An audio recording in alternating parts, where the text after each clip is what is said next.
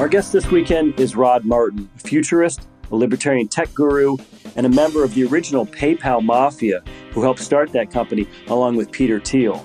Rod's here to argue that our future, despite all the macro problems and despite government conflicts around the world, is actually quite bright.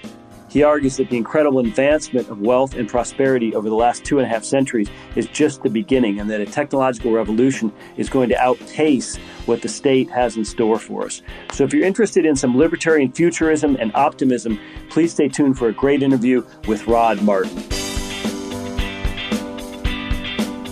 Well, first and foremost, Rod Martin, thank you so much for joining us on Mises Weekends. It's great to be here. Thank you. Well, so much going on in the world right now. I'd like to start with the refugee situation in Europe. We've got about 400,000 refugees, mostly of African and Middle Eastern descent. They're fleeing ISIS. They're fleeing civil wars from places like Syria and Yemen, Afghanistan, Somalia. It seems like their home countries are completely ill-equipped to deal with these macro crises that are occurring. And it seems like the modern developed Western European countries are almost equally ill-equipped to handle this unannounced migration from these poor folks. Give us your thoughts about the big picture here. Are modern nation states starting to fail to even keep it together?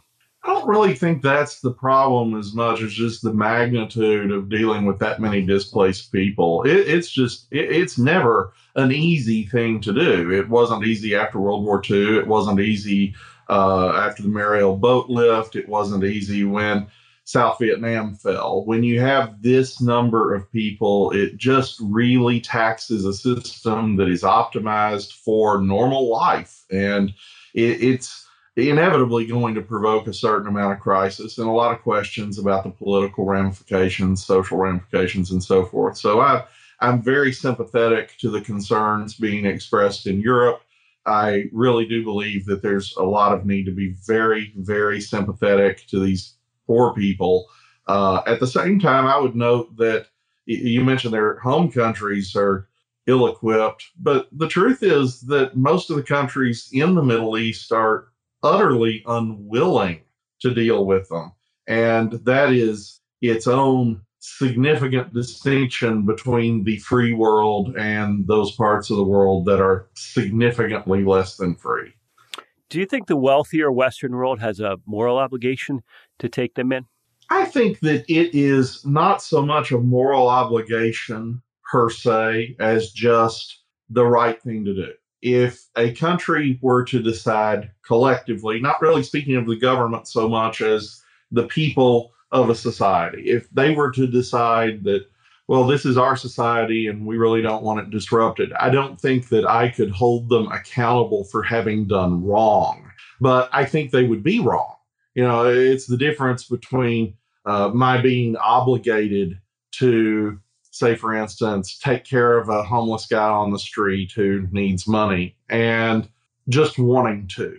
Nobody can force me to do that. Nobody should be able to force me to do that. But at the same time, if I don't think he's going to go spend it on beer, I want to help him. So I think that's kind of the case here, just several orders of magnitude greater. These people have really significant immediate needs, and the West is well able to take care of them. It's difficult and disruptive, but it's not that difficult or disruptive. And if we can help them, then we certainly should. Now, having said that, like I said, I completely understand why there are political reasons you might want to do that very carefully, or certain areas might not be as interested as others. The problem that we face repeatedly when dealing with the illegal immigration, not sure it's exactly a crisis, but certainly the problem here in the United States is as much that one party is trying to use those people as a way to tip the scales politically in its favor in the long term as it is anything else. In fact, I would say that that single point probably drives this issue more than any other. I don't know that a few 100,000 people make that much difference if you're talking about France or Germany, but it probably would make a rather extraordinary difference if you're talking about Luxembourg or Liechtenstein. So, you can see why some would be concerned about the long-term ramifications of this if these people are in fact resettled in the long term. But the West likes to, or I should say, the West has a tendency to want to remake other parts of the world in our own image, right? In other words, some places in today's world are just not interested in social democracy. They're not interested in capitalist mechanisms, market mechanisms, and they're not interested in political freedoms. So it seems like the West is always and forever having to mop up some of the problems that these lack of freedoms create. I think these problems would exist regardless of the West's tendency to meddle. Some of that meddling is justified, some of it is not. But what is certain is that the Middle East has significant issues that are going to result in, honestly, an escalating degree of conflict over the next few years. The Iran deal probably guarantees that they will get the bomb. I'm not saying that you should necessarily do a particular different thing. I'm just saying that's the likely result of what is happening.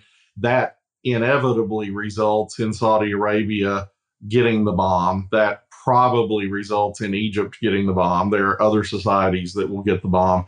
There is going to be more unrest in between here and there, and hopefully no nuclear wars, but you can't guarantee it. These are not the most stable places to start with. So we're going to see increased difficulty in that region for the next couple of decades, regardless. And the West definitely adds to that, but it would continue regardless. Well, you have a background not only in Silicon Valley tech with PayPal, but also with pharmaceutical drugs and with some charitable efforts. When we look at these gigantic, intractable macro problems like famine and civil war and migration, does technology offer you hope that there are ways to at least alleviate some of these macro problems that can be applied independent of government action? Absolutely, in every respect. And we really don't have to look forward if we would just take a moment to grasp what has happened in the last 2.5 centuries.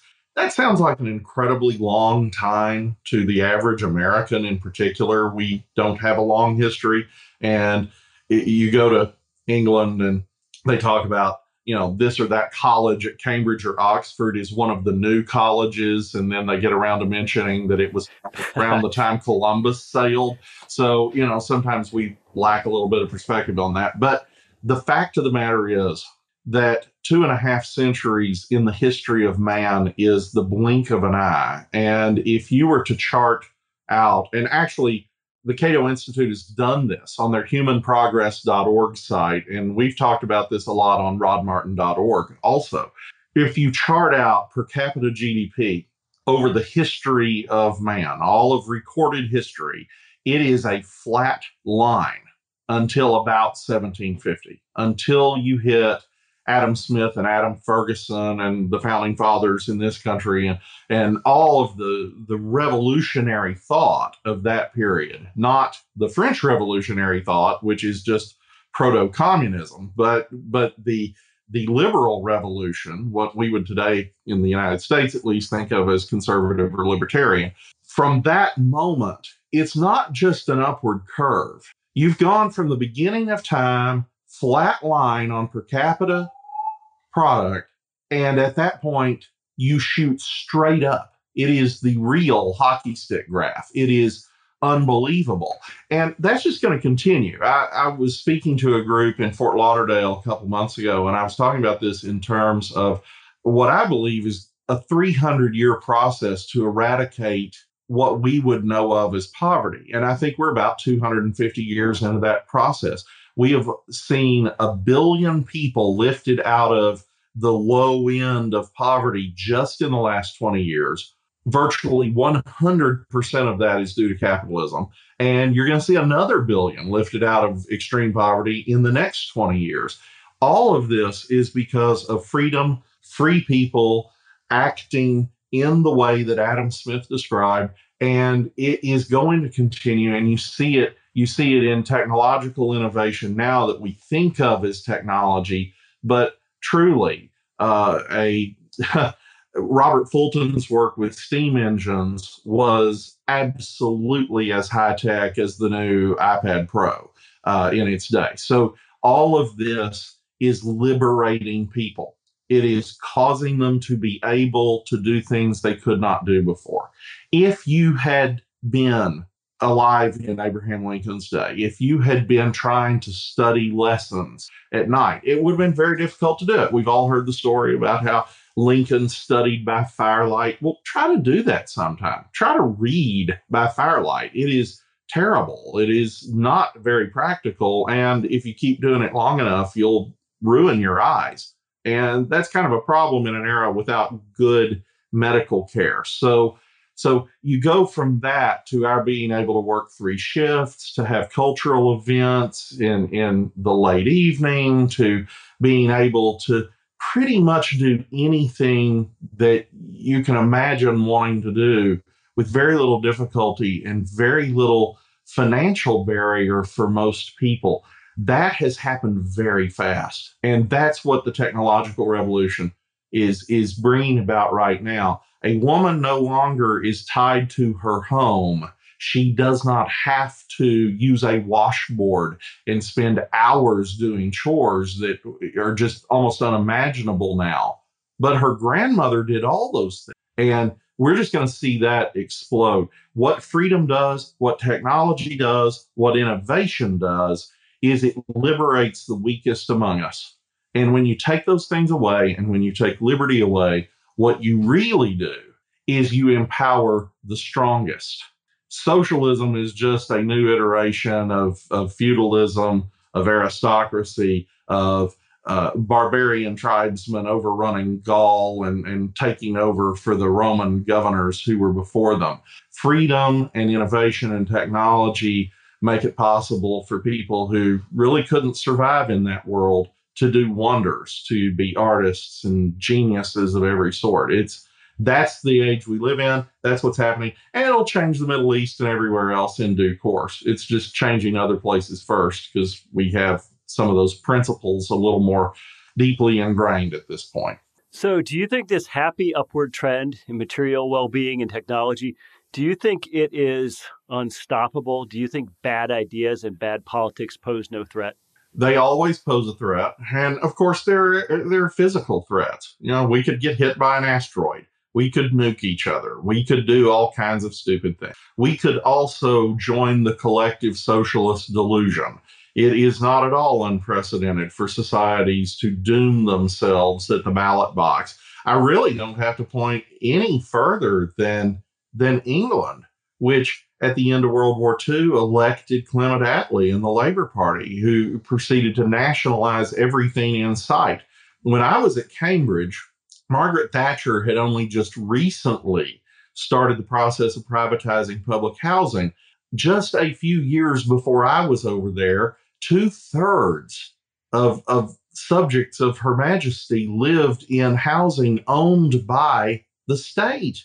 And I mean, this is just so debilitating. They continued over there rationing food for 10 years after World War II, because, of course, the government is so efficient at allocating resources. So they took every possible wrong turn, and they really lost 2 generations of their history. Now, having said that, eventually they turned it around because good ideas eventually triumph. And eventually people realize that what they're doing doesn't work. So I don't feel super pessimistic in the long run, but I'm very cognizant that we're going to take a turn one way or the other in the 2016 election in the United States. And it is going to have great consequences for our society at the very least. But devil's advocate, we tend to think of technology and material well-being as always advancing, but there have been periods in human history, many centuries long, where prosperity didn't really advance at all. Absolutely, and of course, I was just describing that a minute ago with the GDP chart. You have long stretches where people largely on a self-inflicted basis burden themselves with bad ideas, and it slows down every manner of progress for extended periods. The most egregious example of that is probably not Western. It is probably in China. You've probably heard the tale of Admiral Zhang He. I hope I'm not horribly butchering that pronunciation. Who in the 1400s sailed a massive fleet all over Indochina and the Indian Ocean basin, and had he continued, would almost certainly have quote unquote discovered Europe. It's very possible that China would have colonized us and the world would have spoken Chinese and thought Chinese and everything else. But in fact, it worked the other way for one reason. A government decided that bringing in foreign ideas was dangerous to internal stability. And they brought the admiral home. I mean, you got to understand, his fleet was so amazing. His flagship would have held the Nina Pinta and Santa Maria in its cargo hold. They brought his fleet home. They broke up his ships. They banned any further exploration. And within a generation, their own coast was being attacked relentlessly by pirates, which continued for centuries. And eventually the West came to dominate them. And they're only now really beginning to resume their place in human history as a leading power. So you can lose 6 centuries without doing that much. And when that has happened historically, it has usually been the result of a government making a bad decision. Rod Martin, we only have time for one last quick question. The history of the West cannot really be decoupled from the history of Christianity. Can you talk about the role that Christianity, at least culturally, maybe not theologically, played in making the West rich, and whether or not what appears to be a momentum towards a post-Christian West can still be a wealthy West? Post-Christianity is disturbing because so much of what we have is directly derived from Christianity. Now, some will argue with that statement on a number of levels, and we don't have time to get into that today. Perhaps we can do that another time. But really, if you boil it down, Christianity is responsible for an emphasis on the weak rather than the strong.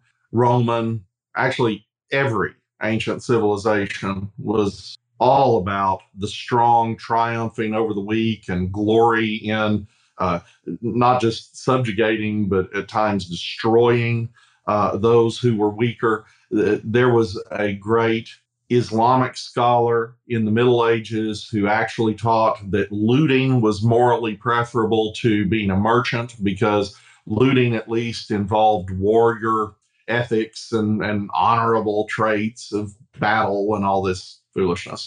So Christianity emphasized taking care of the weak, putting others ahead of yourself, doing things that are, in our view, morally virtuous, but to ancients would have seemed ludicrous and stupid and dishonorable. But more than that, Christianity brought us the golden rule, or at least brought the West the golden rule. There are similar things in other teachings, but they never made an economic impact. And the economic impact in the West is very simple, and we can sum it up this way. And actually, I had an article published on this in Inc. magazine a couple weeks ago.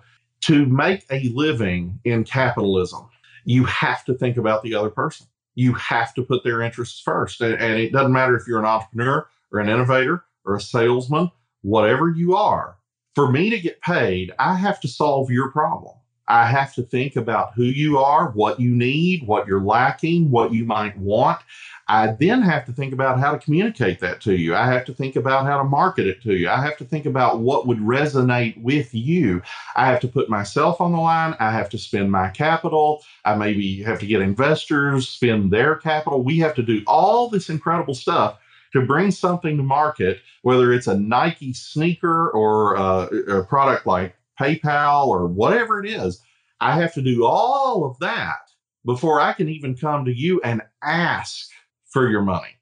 And even then, you don't have to give it to me. Even then, you make the decision. That is the essence of liberty. And it does flow very much out of Christian thinking, certainly in the West. And to the degree it has been adopted elsewhere, it has largely been under the influence of the West, sometimes a little bit more friendly fashion than others. But nevertheless, it is a system that encourages a realistic altruism like nothing else on earth. It encourages people who would by their nature be selfish to actually be really good people on the most important levels. And we have a cultural inheritance in that I am quite concerned we could lose as we shift away from some of those ideas.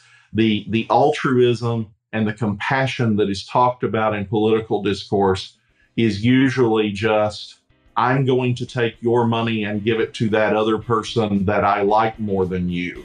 And that is no different from the Vandals and the Visigoths. And that was a bad world they created. Well, Rod Martin, I couldn't agree more. Today, our looters often wear Brooks Brothers neckties and live in Washington, D.C. But thank you so much for a fascinating interview and your time today. Ladies and gentlemen, have a great weekend.